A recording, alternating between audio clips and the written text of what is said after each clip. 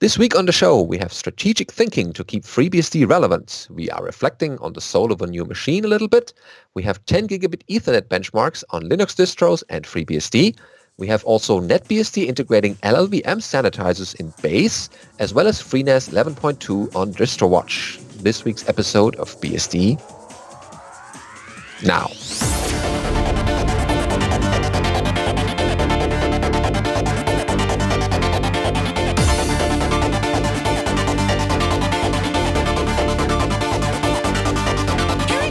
BSD Now, episode 285, BSD Strategy, recorded on the 13th of February 2019. Hello, I'm your host, Benedikt Reuschling. And I'm Alan Jude. And we have you back in this week's episode. Hopefully this is a little bit more lip-synced than last week's episode. Unfortunately, we found out at the very last minute, so sorry for that, but we'll try to fix this one here right away before things get out of line. And speaking of lines, we have headlines, as always, for you this week, starting with strategic thinking, or what we need to do to keep FreeBSD relevant. Yep. So this is a post from Alexander Leidinger, who I've met and talked to a few times. And he goes on to say, since I participate in the FreeBSD project, there are from time to time some voices which say FreeBSD is dead and Linux is the way to go. Most of the time, these voices are trolls or people who don't really know what FreeBSD has to offer. Sometimes these voices wear blinders and they only see what's in their little world, which happens to be mostly Linux, and they think that's all that exists. And they don't see the big picture, especially more, competition simulates business, and having a monoculture of just Linux would actually be worse for everybody. Anyway. Sometimes those voices raise a valid concern, and it is up to the FreeBSD project to filter out those that would be beneficial. Recently, there was some mail on the FreeBSD list in the sense of, what about going into a certain direction? And I think the one he's alluding to was about writing things in Rust. Some people just had the opinion that we should stay where we are. In my opinion, that is similarly bad as saying that FreeBSD is already dead. Or if we just tried to always do what everybody else was doing, that'd be bad too. So we don't want to stagnate either. We should not hold people back from exploring new and different directions. Sometimes they may want to write a kernel module in Rust or whatever. Well, go ahead, give it a try. And in fact, that's already been done. And then, it can go in the ports tree and people can start playing with it. For my personal Alan opinion on this, I think that Rust is interesting, and if people want to start doing that, maybe it makes sense. I don't think that spending a bunch of time rewriting working code into another language in hopes of not breaking it is necessarily a good idea, but maybe we do want to consider having new things that we write built that way from the beginning, especially if we're using something like Rust that can interoperate with C nicely, means that we have the option of doing that, of just building new components the new way and leaving the old components undisturbed, or just maintaining them rather than just letting them rot, but make a slow transition rather than trying to do a big effort to fork list everything up and have a lot of churn that maybe doesn't actually have much benefit. Yeah, the bootloader is actually a good example for that. Remember the old Forth code that we had in there, and now we're more in the Lua area? Right, although most of the bootloader is still C and assembly, but yes, the menu system is much more approachable now.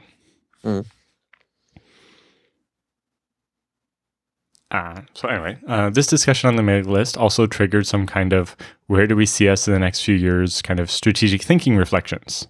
And that's what he wants to present here, is his own opinions about what we in the FreeBSD project might want to look at to stay relevant in the long term. To be able to put this into scope, I want to clarify what relevant means in this case.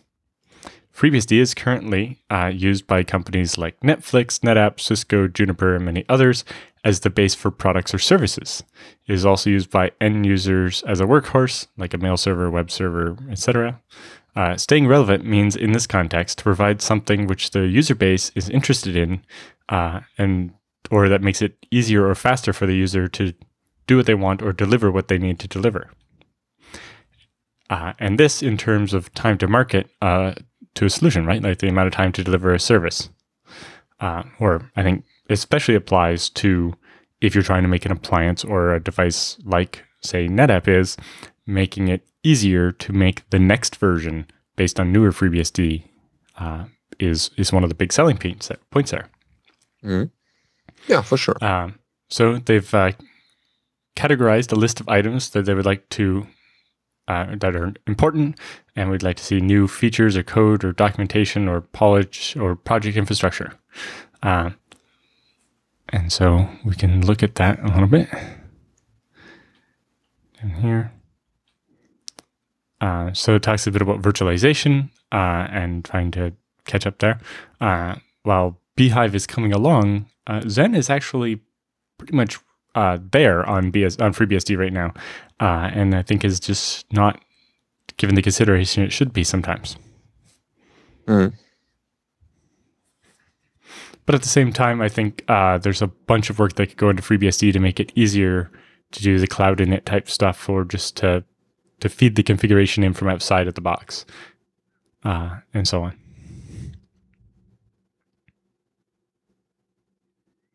And they also talk about ready-made containers and the fact that if we want to run ready-made Linux containers, we'd need updated Linuxulator. Although at that point, if all the containers we want to run are Linux, it doesn't seem to make very much sense to do that on top of FreeBSD. So probably what we want to do is get it so that we could actually have native FreeBSD containers. Yes, because even like this week, there was another exploit possible in the old infrastructure of Docker that made people break out of the Dockers and have full root privileges. So I would rather prefer the security of a BSD jail if that's possible to integrate. There's also talk about Kerberos, and I know that it was one of the blockers when we were trying to fix OpenSSL in base to the newer version. And so getting that sorted out might be quite useful. There's also talk about software-defined networking and things like Open vSwitch, and yes, that would be good. Other parts of software-defined networking like Open Contrail and Tungsten Fabric, I guess they call it now, and other bits of OpenStack and Open Daylight and so on. They mentioned sensors in particular, getting information from motherboards and chassis and disks and whatever, and a bit about the old sensor framework from about 10 years ago that was done as a Google Summer of Code, but caused some problems, but never got replaced either. So while removing it may have been the right thing to do, not having a replacement doesn't seem like it was the right thing to do either. Also, to continue working on high availability and things like that, there was originally the reference implementation of multipath TCP was on FreeBSD, but it doesn't seem to have ever actually made it into FreeBSD. And it would be good if it did. Yeah, especially in the networking area, we have a lot of good things to show, and probably the marketing, if you want to call it that, isn't that good. We do. Mm-hmm. And then documentation. Well, FreeBSD has a reputation of having good documentation. That documentation has not aged well over the last 5 or 10 years, and could use quite a bit of work. And there's just not that many people working on it. So need to get more people into working on that and get that sorted out. And part of that might actually be making that easier to do. Yeah, I'll be the last one to dispute that. And definitely it could be improved in many places. It's just difficult to find the people to work on that or making it better or get new people there to help out. And they talk a bit about improving the tooling there, and then just general polish things in BSD. Details matter. If people have two options that are roughly the same features, which one are they going to take? We need to have the nicer, more, I wouldn't say productized, but complete solution, and if we want to win. One of the things that comes to mind there is dtrace. While dtrace works quite well, you need things like dwatch in order to actually make it a bit easier to work with. Or something like the ZFS storage analytics tools from Oracle to make it easier to actually have a dashboard or something with that data. Mm. Yeah, that would be and nice. Then a common one is talking about the defaults in the ports tree. A bunch of those maybe could be better, and so on. Anyway, we go on and on about that. They talk a bit about the CI system, but we don't maybe make the best use of that yet. And then, we have some fuzzing projects underway, but we could really get that beefed up. And then, of course, there's the website could use a lot of work. Yeah. Sure. Some of these things are being talked about, sometimes more, sometimes less, or they get back into the limelight from day to day. But it's difficult because some of these things are huge projects. They take a lot of time and effort to. It's not just from today to tomorrow we switch the website or some other infrastructure related project. But yeah, someone needs to get started on that and defines the path forward and says, okay, we'll have a path forward and a team together that's actually doing the work and is making progress. Yep.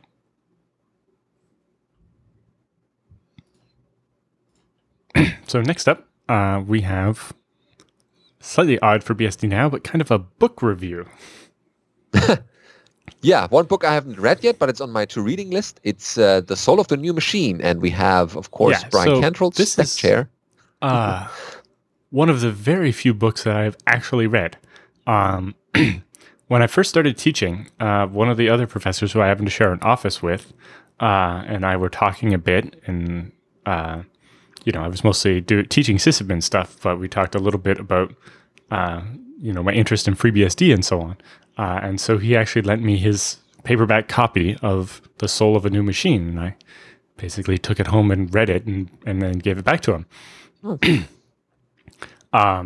And I found it very interesting in the kind of seeing how a new computer system was designed. So if you've not heard of the book before, it's basically not a biography, really, just a history of how an early computer company that doesn't exist anymore built one of their new computers. I think it was one of the first 32-bit computers, and kind of the story of the struggle to do that and the setbacks and getting it working and making the decisions and so on. It was very interesting. Okay. And so, Brian Cantrell mentioned this a couple of times in his talks, but now he has something on his blog, the Observation Deck, about the reflections on the soul of a new machine. Right. So this was, I think, he recommended the book to some people, I think, including Jess Frizzell.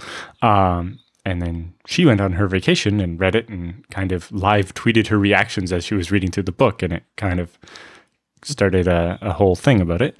And so this caused Brian to go back and reread the book that maybe he hadn't read in quite a while, and have a different perspective on it now that he's older and in a different position. Mm-hmm. Okay. So basically, he says when he first read it, he was an undergraduate. He was on a break from school, and he was, browsing the family bookshelf and came across The Soul of a New Machine, took it off the shelf and read through it and found it very interesting. But that was over 2 decades ago now.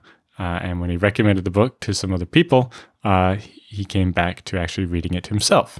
While he said he had referred to it at times over the years, reading certain sections or whatever, he hadn't actually read the whole thing again in a long time.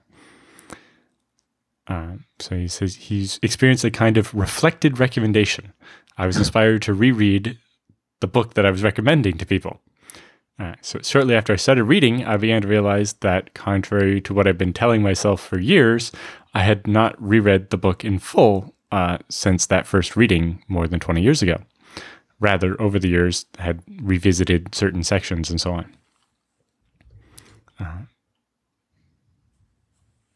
He says a particular visceral example that kind of stood out during the reread was early in the book, there's a feud between two rival projects that boils over into an argument at a Howard Johnson's, which is like a breakfast restaurant, that becomes known among the Data General engineers, that's the name of the company, was Data General, as the Big Shootout at Hojo's.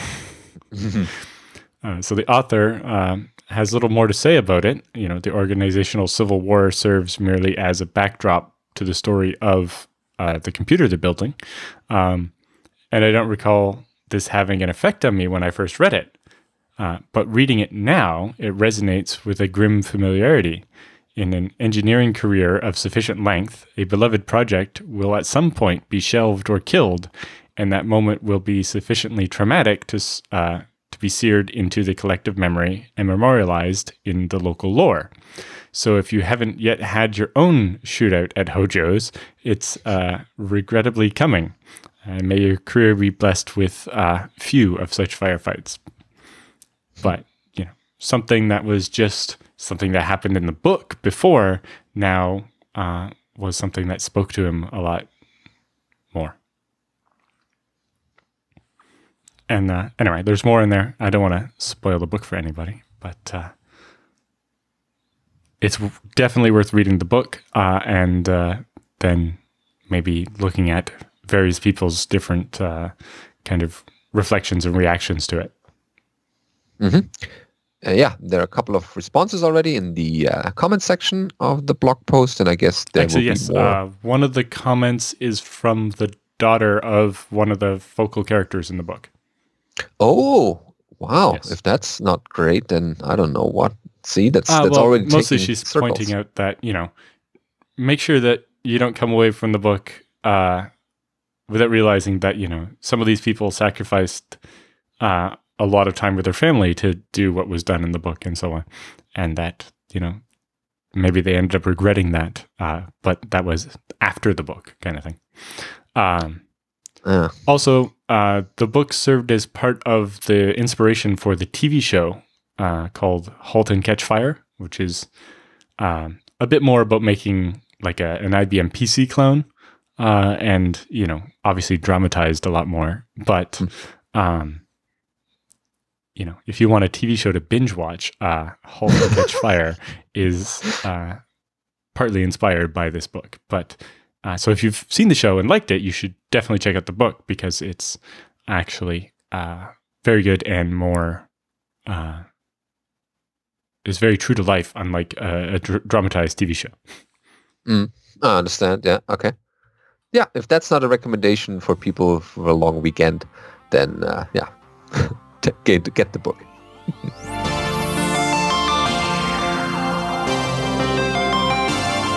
So, time for the news roundup this week. We have an out-of-the-box 10 gigabit Ethernet network benchmark on 9 Linux distributions plus FreeBSD on Phoronix. Yep. So they apparently last week started running some fresh 10 gigabit networking tests across Linux.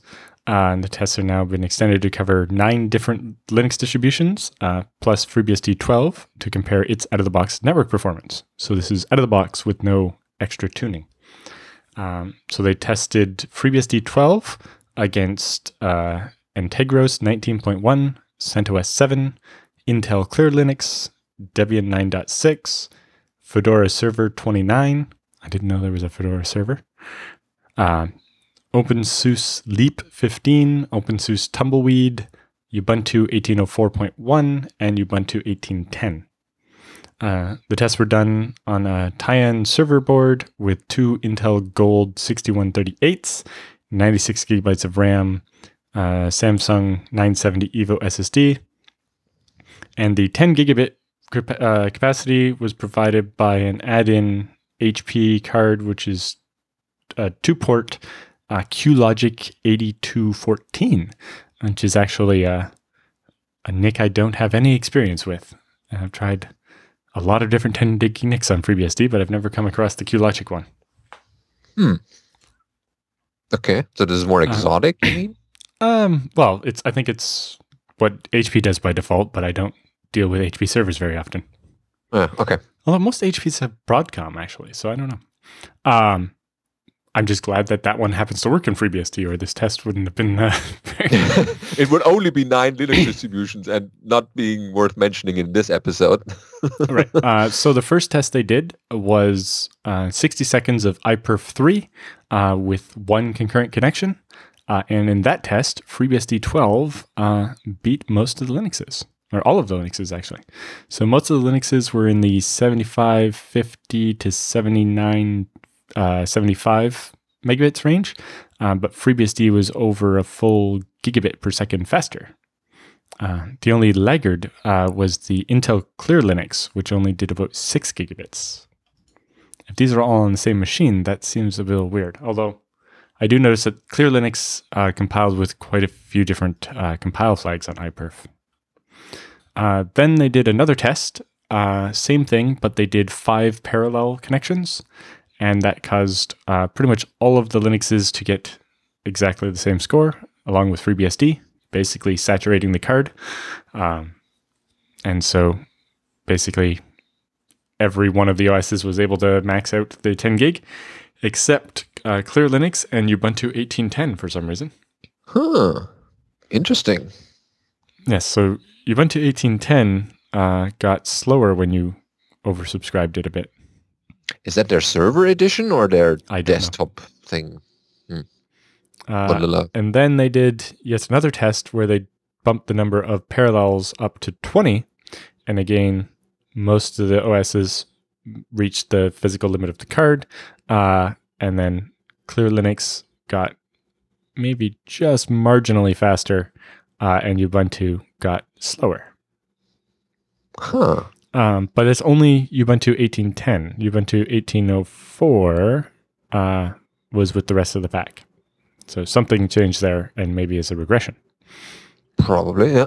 Good to know. Then they tried a different program called NutTCP. And with that, again, FreeBSD well out ahead of the Linuxes. And then with NetPerf, for 60 seconds on TCP request response, FreeBSD was out in front of everyone except the Intel Clear Linux, which this is the first test that Clear Linux wasn't near the end of the pack, suggesting that maybe it was tuned specifically for this type of workload out of the box. So that looks promising. But so overall, in the tests they did there, they actually compared FreeBSD. FreeBSD was either in first or second place out of the 10 different distros. Okay. That's promising, yeah. I mean, there's always room for improvement, but I think in the networking space, there's been a lot of work recently and in the previous release as well. So that's looking like it's giving already some promising results in benchmarks. I mean, benchmarks are always some kind of measuring, but the real performance gains are the people who are using that to their full.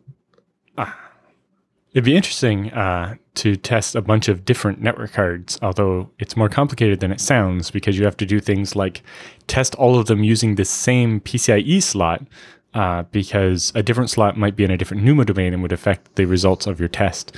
And you have to make sure that you actually pin the test and the interrupt threads and so on the same. You can very easily end up benchmarking something different than you actually thought you were benchmarking. Test see a difference between these. Yeah, see a difference between these two cards, and it was caused by some outside factor that wasn't actually the card, and so it gets very complicated. So as always, take the Phoronix results with a grain of salt. But in their pretty straightforward out-of-the-box test of using iPerf and NetPerf, they found FreeBSD performed very, very well. Excellent. Next up, we have the integration of the LLVM sanitizers with the NetBSD base system. So remember a couple episodes ago, we talked about we covered the LLVM sanitizers in NetBSD, or how NetBSD improves on integrating LLVM into their base system. And this is yet another update, writing that over the past month, this is over at the NetBSD blog, of course. Over the past month, they've merged the LLVM compiler RT sanitizers in the base system, and they've also managed to get a functional set of makefile rules to build all of them.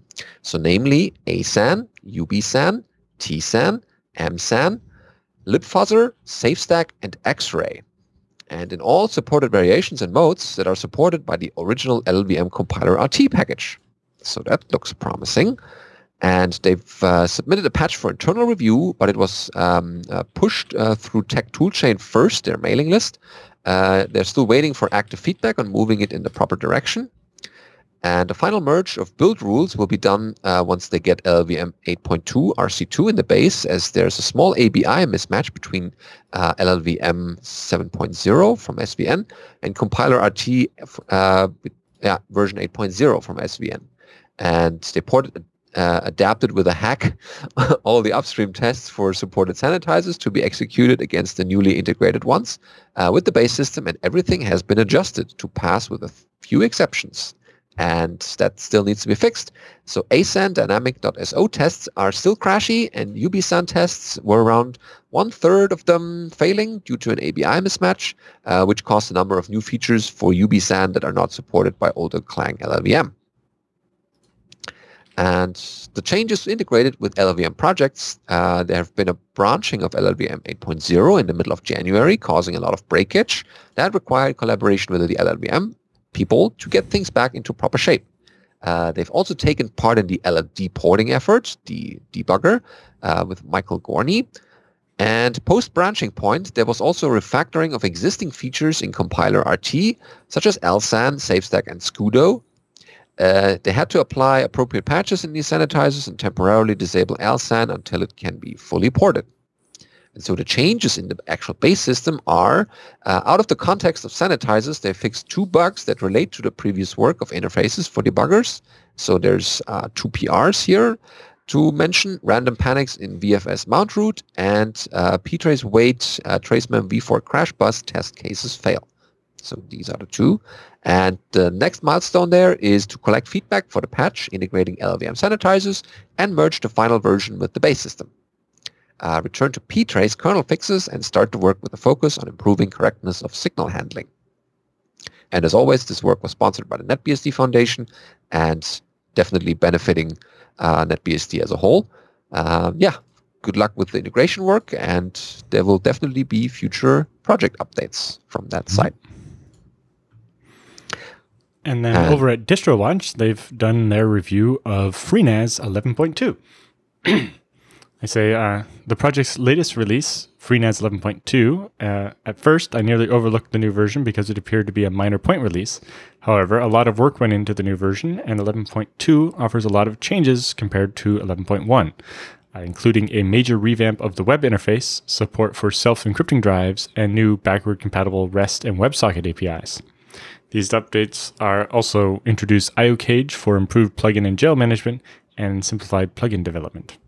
I definitely found the web interface for creating a pool in 11.2 to be far superior, especially when you wanted to do things like select which disks go in which pool. In my case, I wanted to create a RAID Z3 of 3 drives, each from 4 different shelves. And so I had to manually pick the drives. I reported some bugs with the interface, but it became actually possible to use the web interface to do that. Whereas in 11.1, it was pretty much impossible to do it that way. Aside from going through the whole web interface like 140 times. And especially the problem there was it takes a long time to load. There are still some other improvements I would really like to see in FreeNAS, especially with regards to trying to import the pool and get the list of drives and so on. It even though I told it in the web interface, no, the pool I'm trying to import does not have any encryption, it still runs a Geli dump on every hard drive, which probably works fine in a testing VM with 2 or 4 hard drives or something. But on a real machine with 168 hard drives, that takes a long time to run disk info, Geli dump, gparcho, and like 8 other commands on every single drive. What takes 2 or 3 seconds to load in a small setup suddenly doesn't scale at all when you have 168 hard drives. Anyway, their impressions from the review here say the FreeNAS boots to a text console where you can do some basic configuration and get directed to use the web interface. I think it's worth mentioning that there's no password protection on that console. Anyone with physical access or remote access via the BMC or into the virtual machine has root access and can access the shell, changing your settings and taking the system offline. In a large business environment where the NAS is likely to be behind a locked door, this is probably convenient, but in a small office, it might be problematic. Exploring the command line options, I found FreeNAS runs about 32 different processes on a fresh install using about 460 megabytes of memory and 310 megabytes of wired memory, the bulk of that being for ZFS. They say the web interface is served over HTTP only. HTTPS is not enabled out of the box, but you can add it later, mostly having to do with certificates. The web interface begins by showing us a dashboard with an overview of the server's hardware. One personal Allen critique of that is it shows the raw size of the disks, not the usable size. And so that will always lead to people being disappointed when they're like, oh, I logged in my machine that has 1 petabyte of usable space, but it claims it has 1.4 petabytes of usable space. It's like, yeah, well, most of that's used up by the RAID Z3 and other things. Maybe it should show the actual amount of space you could use, not the total amount that's available to ZFS. But in general, I found the new UI much nicer. Mm-hmm. Yeah, it looks clear and easy, especially if you have a lot of options, that it's still not overwhelming. It's still a little weird to navigate on my laptop with the only 1080p screen without 4K, especially without a real mouse, with just the trackpad. I sometimes had a bit of difficulty, although that's mostly just I'm not very adept with a trackpad because I normally use a real mouse. Sure, yeah. Anyway, they have a very detailed review, so if you're interested in getting a preview of what FreeNAS 11.2 looks like, check it out.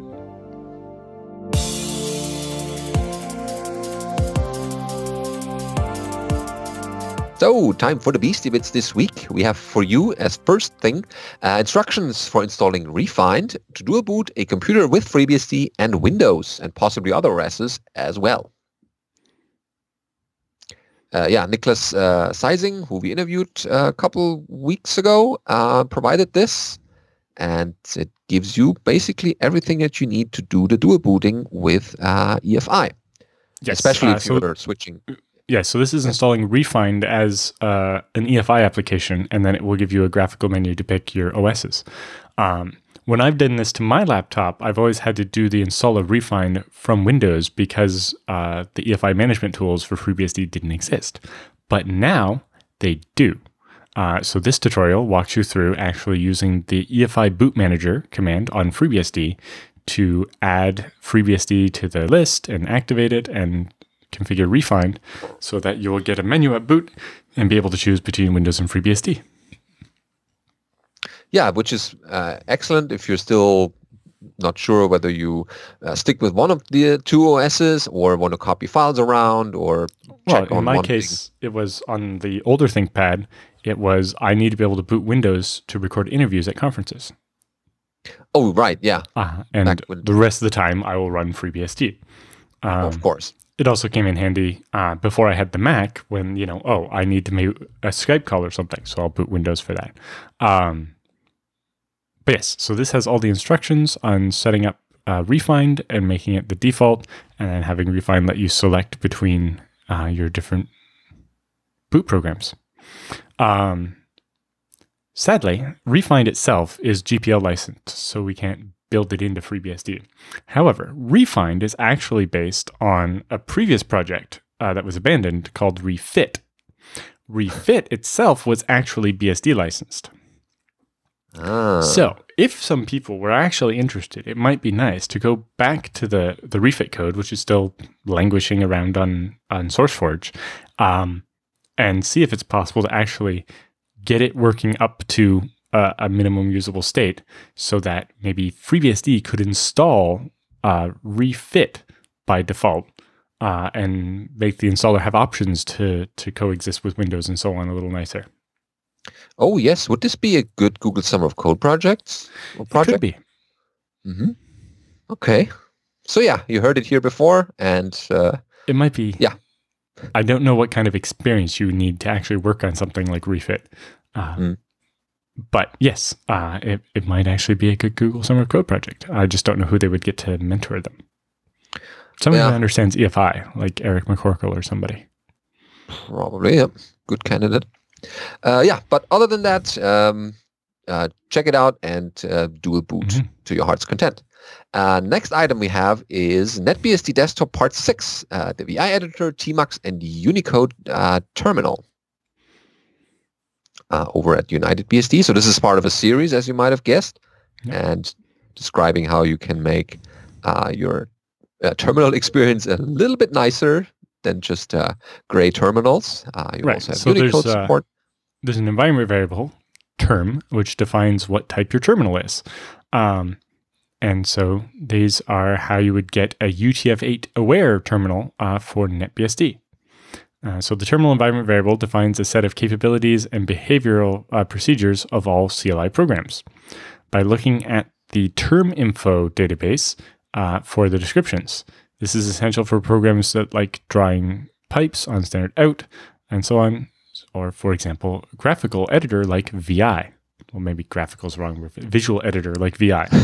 And actually, all programs rely on curses or slang or something like that. A broken or null or dumb term easily screws up all those applications. So the RxVT-Unicode terminal emulator includes a nice term description for modern displays and supports 256 colors and UTF-8. Unfortunately, the package source package neither installs nor compiles these descriptions into the default version. So they actually show how to set the package options, enabling Unicode and so on, and then recompile the RxVT Unicode package. Mm-hmm. Yeah, and of course these packages also work on other BSDs or other Unix systems, so it's not NetBSD specific. Yep. And then they talk about some of the differences between VI, NVI, Vim, and so on. Lots of different editor commands and stuff they covered there, including setting up, their dot files and so on. Yeah, and how to exit the VI editor without rebooting your machine. Well, it's good to know, definitely. Mm-hmm. They also talk about Tmux and using that and configuring it however you prefer it. Setting all the key bindings and so on. Yeah, it's definitely a good start, and a couple of commands are in there that I didn't even know. That's not a reference. Yep. So if you're interested, most of this stuff will apply, maybe with a little adapting for the package system and so on, to any of the BSDs. Mm-hmm. Yeah, and next we have Unix flowers for you.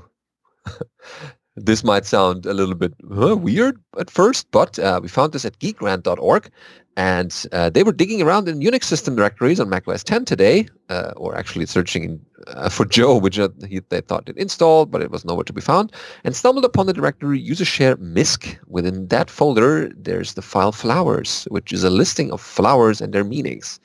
So yeah, that's the listing here, and it's short, but maybe people find some interesting things in there. So here is, for example, let's see, what do we start with? So African violet, it's such worth is rare. Or apple blossom, preference. Or the bachelor's button, celibacy. In case you don't know what you should put in your mail signature, then maybe you can draw something from that file. But you see that it had some meanings. And remember, it's all the Berkeley code. Oh, that's the last change date from the top comment here. August 6th, 1993. Could be. Maybe they abandoned that file at some point. But I guess it will be in various Unixes. So maybe they have more flowers there or more meanings. Yeah, I have no idea where they came from or what it was for. Like, I know there was a dictionary and some other things included by default, but I'm not sure what this one is for. Mm. The format doesn't look very... Well, it's got no space after the colon or something, so it seems like it's kind of meant to be machine parsed, but having chrysanthemum, comma, space, red seems like that is a little anti-machine parsing. So I don't know. Yeah, with Valentine's Day coming up, this might be worth for someone. Apparently, you should give clovers instead of roses. Just to let you know, this is the proper flower to buy. So MISC is interesting in Unix. Is people mention in the chat here that there's also birth tokens, for example, and that's if you get bored on Unix, check out that directory. We also have more interesting stuff from our favorite, or one of the favorite bloggers, Mariusz Zaborski, about FreeBSD upgrade procedure using GPT. And he even have a little bit of graphics there, or at least explanatory pictures. Yeah, so he's if you ever wonder how the GPT partition scheme works, this has good detail on that. But he goes on, you have a few different ways to upgrade your operating system. For example, if you're using ZFS as your root file system, you can use boot environments to accomplish this task in a quick, simple, and safe way. Boot environments are the new it thing in FreeBSD. However, today, we will discuss the more old-school approach to this problem using GPT flags, which is something I think Pavel... I'm thinking of the wrong Pavel now. Pavel Doedek came up with specifically to port something kind of like NanoBSD to GPT. This approach may be used to upgrade your operating system even if you don't use ZFS and you want your system to be on read-only partitions or something like that. So he looks at these GPT posters that Jared Atkinson came up with, showing where the bits of GPT live. So the GPT is divided into two parts. First, the GPT header, and then the partition array. As you can see, every partition entry contains some attributes. Each operating system may implement its own set of attributes. According to Wikipedia, Microsoft is already using bit 60 for read-only, 62 for hidden, and 63 for do not auto-mount. FreeBSD implements three additional ones: boot me, boot once, and boot failed. That are respectively 59, 58, and 57, which are not used by anything else. The boot me attribute points to the partition which should be used to boot from.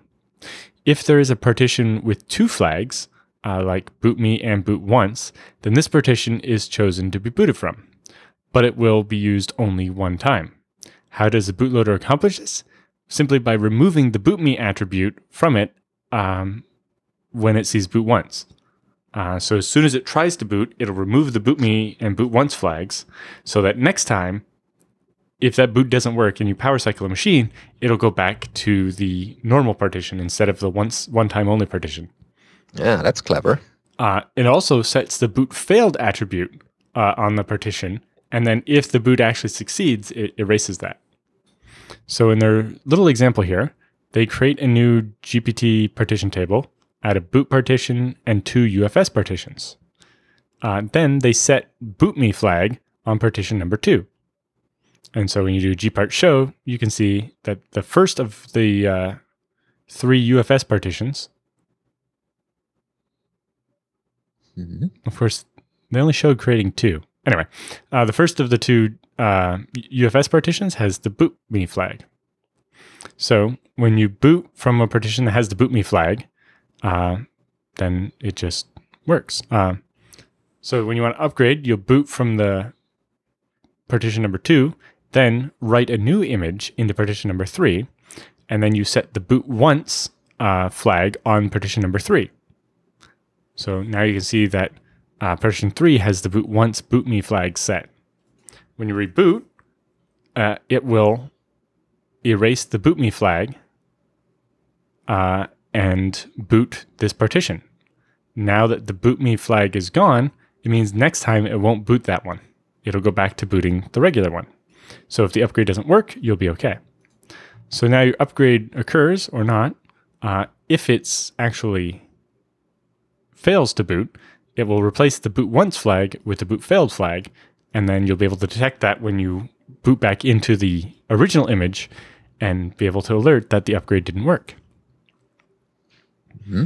So if there is another partition with the boot once and boot me attributes, then it would be tried then, and so on.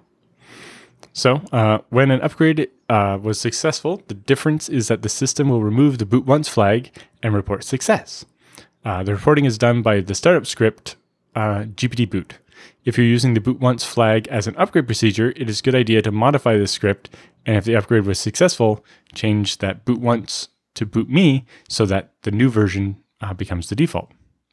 The logic in the bootloader is also more complicated than what he actually talked about. You can have multiple boot once and boot me attributes on different partitions. If these are set and only problem is with the booting kernel, there's no need to reboot the machine. The loader can actually automatically try other kernels. I pointed that out. I prefer to do the reboot because it's useful for our upgrade process is handling more complicated things, like, for example, upgrading a database.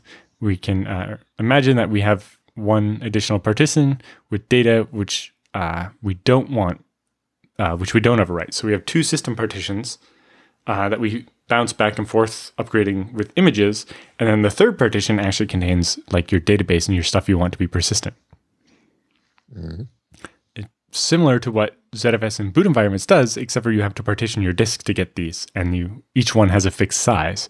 Whereas with ZFS, you can create as many file systems as you want, and the free space is shared between them instead of each one being a fixed size.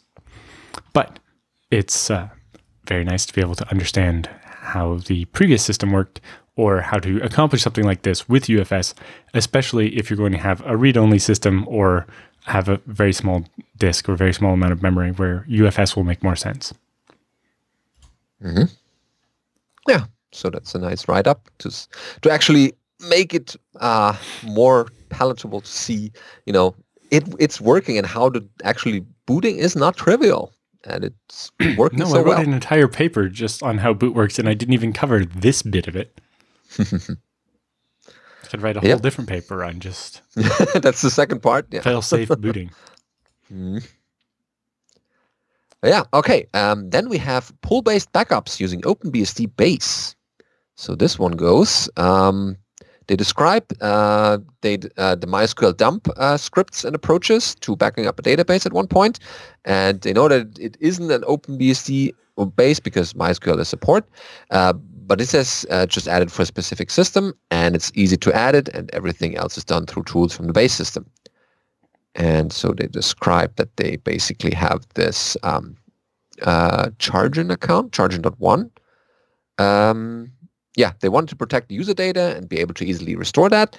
And the important things for the backup here are that single timestamps backup files are there. No additional software is installed above what's already on the box. Backups are pulled from a central server, not pushed to one. They have a portable script and use privilege separation, of course, so local accounts can't access the backups. And they talked a bit about other things they tried, like Borg backup, and they use a huge NAS now to store the backups, and then they start configuring the backup accounts for the home partition and walk you through how to set up the SSH key generation and run through the MySQL data backup procedure. But they even just dump the list of packages so that they can feed it into their package manager to reinstall those in the future and so on. Mm-hmm. Yeah, and then they do tarring up the files that they want to have and include some of the those they don't want to have. And yeah, then creating the final archive. And yeah, then you have the full backup script at the end of the post here, so you can use it or adjust it to your needs in case you have other backup needs. But yeah, this is a pretty straightforward way of doing that. And now, I guess we didn't actually cover it, but the OpenRSync project has been integrated into OpenBSD. Oh, excellent. So, they're quick on that. Soon, yeah. I thought it was a number of months more away from being very usable. Okay, they trusted enough to integrate that. That's already something. And I guess they will polish it further and make it more complete, if you can say that. Yeah, so that's a good integration here. All right, yeah. Next up, we have developing WireGuard for NetBSD. That's interesting because WireGuard is making the rounds or making the news. That's over on GitHub, and they have the in-kernel implementation of WireGuard for NetBSD. Nice. And the needed kernel options are listed here. Of course, you need to clone the repo to get that. And then basically how to use that, you create a couple of interfaces with ifconfig, and then you generate the key, the private key, and configure the keys with that private key or the interfaces with that private key. Add a peer to it with hopefully a different key than the one displayed here. And then you try to send package over those, and hopefully you get a reply. So there's a caveat section, but it looks promising so far. Yeah, looks like it has to pull in libsodium and so on into the kernel, but other than that, it does look pretty interesting. I wonder how long before maybe somebody tries porting this to FreeBSD. Yeah, I guess this is the groundwork already, and hopefully the porting work is easy for the other BSDs. And next up, this is Alan's news item here. The OpenZFS user conference is here, April 18 till 19 in Norwalk, Connecticut. Yes, so if you use ZFS and you'd like to come out to the east coast of the US, or if that's nearby for you, you should definitely come out. There are also speaker slots still open.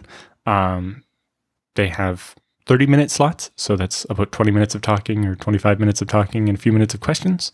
So there are a number of speaker slots still available. So if you are using some... this is a user conference, so if users actually want to hear from other users, and the developers would like to hear how people are using ZFS. So it doesn't have to be, I've made this change to ZFS. It's not the ZFS Developer Summit, it's the ZFS User Conference.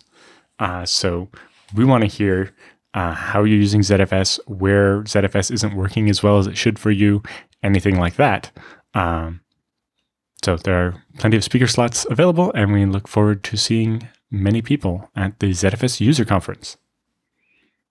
Yep, that's definitely something to look forward to or talk to. I mean, we never know what interesting use cases ZFS sees in companies or even private use. So that's the conference you should speak at. Yes, I know in previous years, a company came and talked about how their time series database created a worst possible case fragmentation problem on ZFS, and then they got advice on how to solve that and so on. And a lot of useful things have come out of this conference, and I would look forward to talking to more people that are just using ZFS and how they would like to see that be easier or better. Yeah, because user feedback is important. So you'll be speaking. That's already set. Yes. I think my topic is going to expand slightly because they gave me a 1-hour slot. Oh, demo time. I'm going to talk a little bit. No, I'm going to talk a little bit more about tiered storage and how to make that, how we would want to build that into ZFS. Excellent.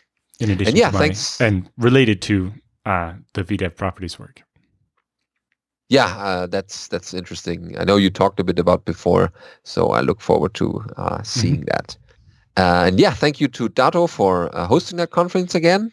And yeah, look forward to it. Although I can't go because I will be in Aberdeen during that time. But yeah, it's certainly something to watch. Mm-hmm. Hope to see some people there. Yeah.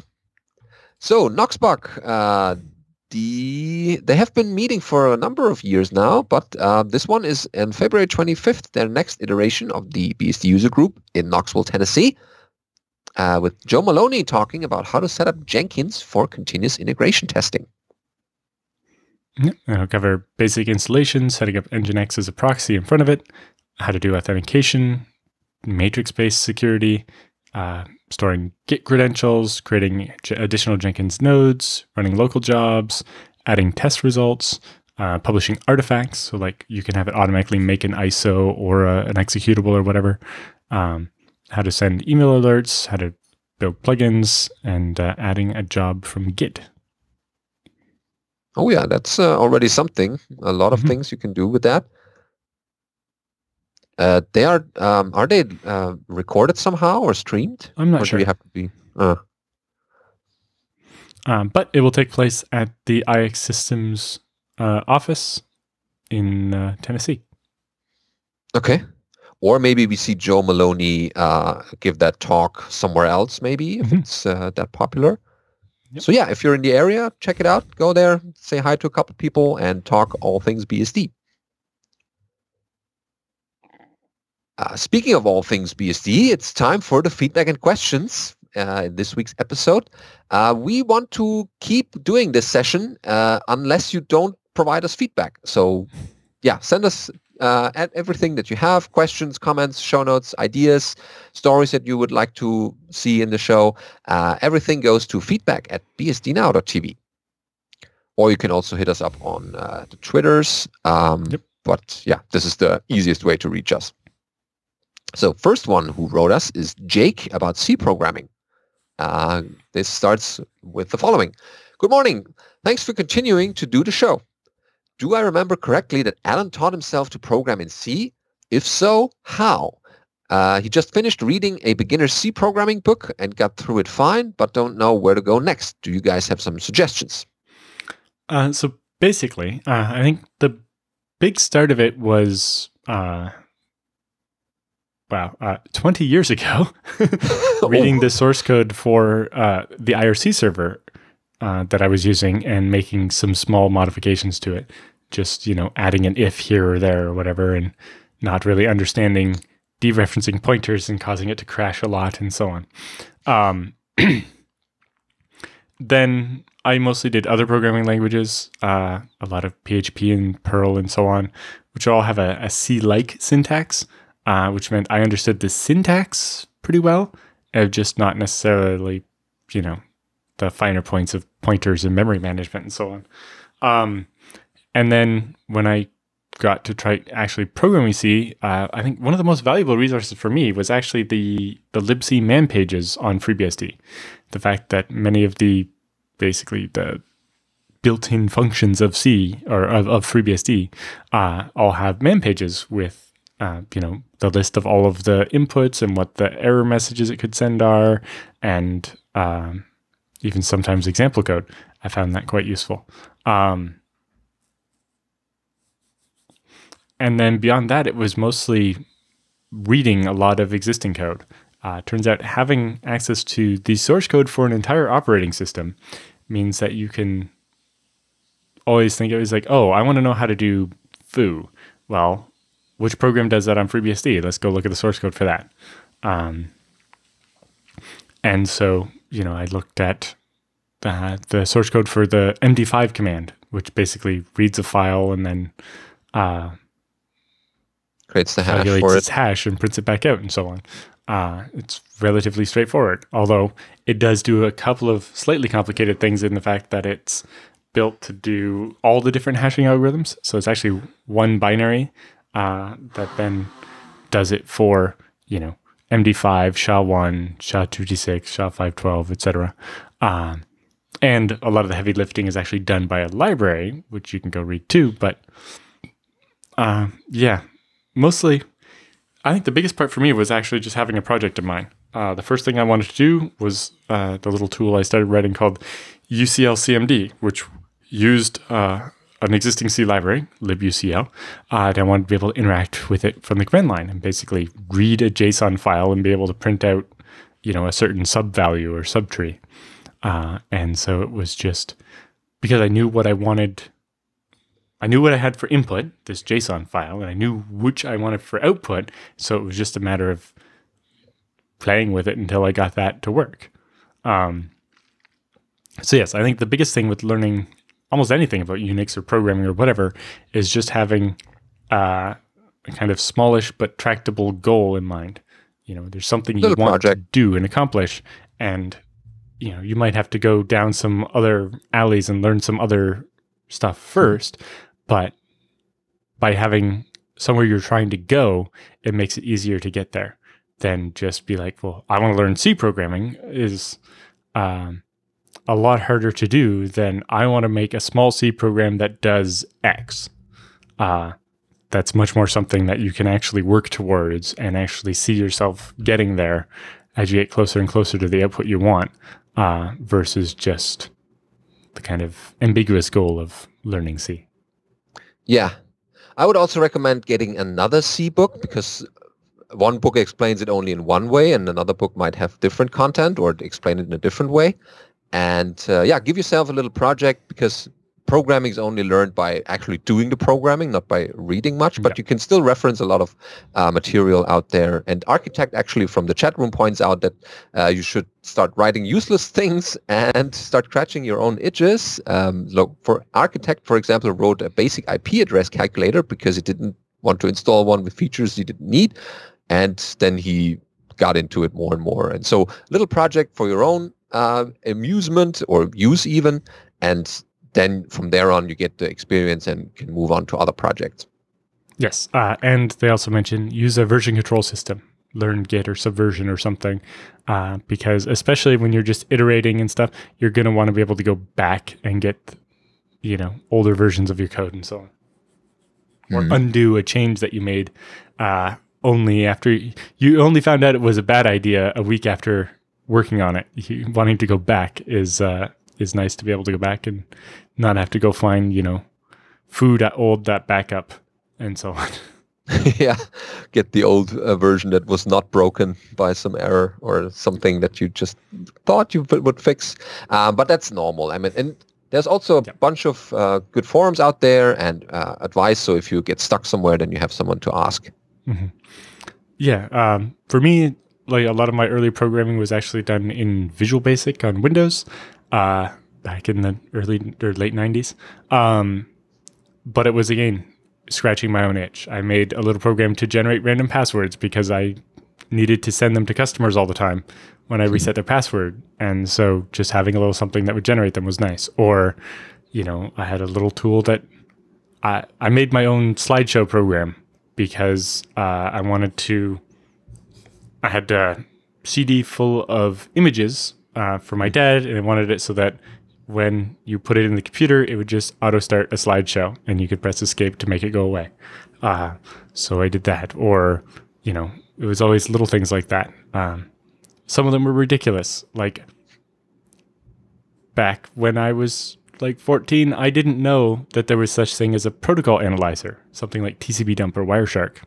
So when I wanted to figure out how web browsers talked to websites, I made a little program that listened on port 80 on localhost, and when you connected, proxied what you sent to another socket that went and connected to the website, and then pointed my browser at localhost. And then quickly learned about the host header and how if you tell your browser it's going to localhost, the web server at /dot is not going to answer. It's going to be like, oh, you don't want the /dot, you want some other domain, and you get a weird website, and you're like, what's going on here? Yeah, well, but it kept you interested, and basically that's what the people started. How much more damage I could have done if someone had just told me about EtherCap or EtherPeak or Wireshark or something like that. I don't think Wireshark existed back then, but you get the idea. Yeah, and you quickly explore, especially with C, that you will find that there's a lot of things that it touches with the operating system, or that you need operating system knowledge to understand the basic concepts, or some of yes and no. Well, yeah, you can keep it at an abstraction layer that's very high level, but you can also go deeper depending on your interest. Yeah. So next question. But so we have covered that. Next up is Farhan with an explanation of router advertisement. Damon, I think that it's. It's short, asking us, can you do an episode on the explanation of RT8DVD? I'm trying to set up a router to advertise, but I've never been able to get that working in a jail. I've never seen packets even hit the ePair or bridge or anything. So if it's an ePair, it's a vMimage jail, so that might actually work, whereas obviously running router advertiser in a vanilla, like non-vMimage jail would probably not work, but in a vMimage jail it should. So one end of the jail is sending the advertisements and the other end is receiving them, or what's the I think setup? he wants his router to advertise v6 to machines outside of the physical machine. Oh, that would make sense, yeah. But yeah, if they're not hitting the other end of the ePair, let alone the bridge, then it's hard to say. I've never actually used RT8DVD. Most of my experience with v6 is on servers on the internet where I just have a static allocation, nothing auto-assigned. I don't know. If someone else knows, they should write something up and explain it to us, because it's obviously something that people have questions about. Yeah, it's definitely an interesting thing. And with an upcoming jail book by a certain author, I guess that will become even more popular in that space. Just to tease a little bit. A good book. Next up is Nelson with the bug bounties on open source software, which is actually from last year, if I'm not mistaken. So it's from December, but yeah. Yeah. So this story might be a fodder for a future BSD Now webcast. In January, the European Union starts running bug bounties on free and open source software. And yeah, I got this from someone else as an email. And yeah, so they have an update from, January 16, with more bug bounties becoming alive. They have a full list in that. So it's basically finding bugs and giving money for all of the ones that they are found, and projects can enroll in that bug bounty and so there's bounties for FileZilla, Notepad++, PuTTY, VLC, lots of other stuff, KeePass, 7-zip. What I'd be more interested to know is, or to see maybe, would actually be a bug bounty program similar to this, but the bounty is for fixing it. Yeah, finding is one thing. Yeah, so a general bug bounty program is about reporting the vulnerability. But for open source stuff like this, it'd be nice to actually see the bounty cover actually coming up with the fix. Although, in some of these cases, a developer from the project may be a better person to develop the fix than the person who finds the bug. But maybe what the bug bounty system should do is split a bounty between the person who finds the bug and the person who fixes the bug. So that it also makes sure that the bugs get fixed, not just found.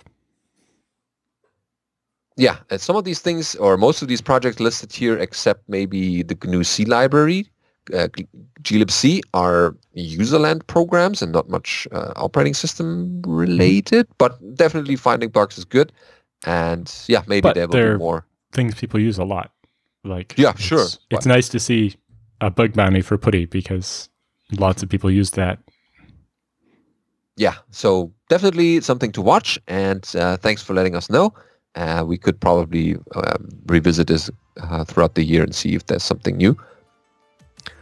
And yes, this pretty much wraps up our episode this week. Thank you for listening. And as always, if you have something, send it to feedback@bsdnow.tv, and then we'll have more show content in the future. Thank you. See you next week. See you next week.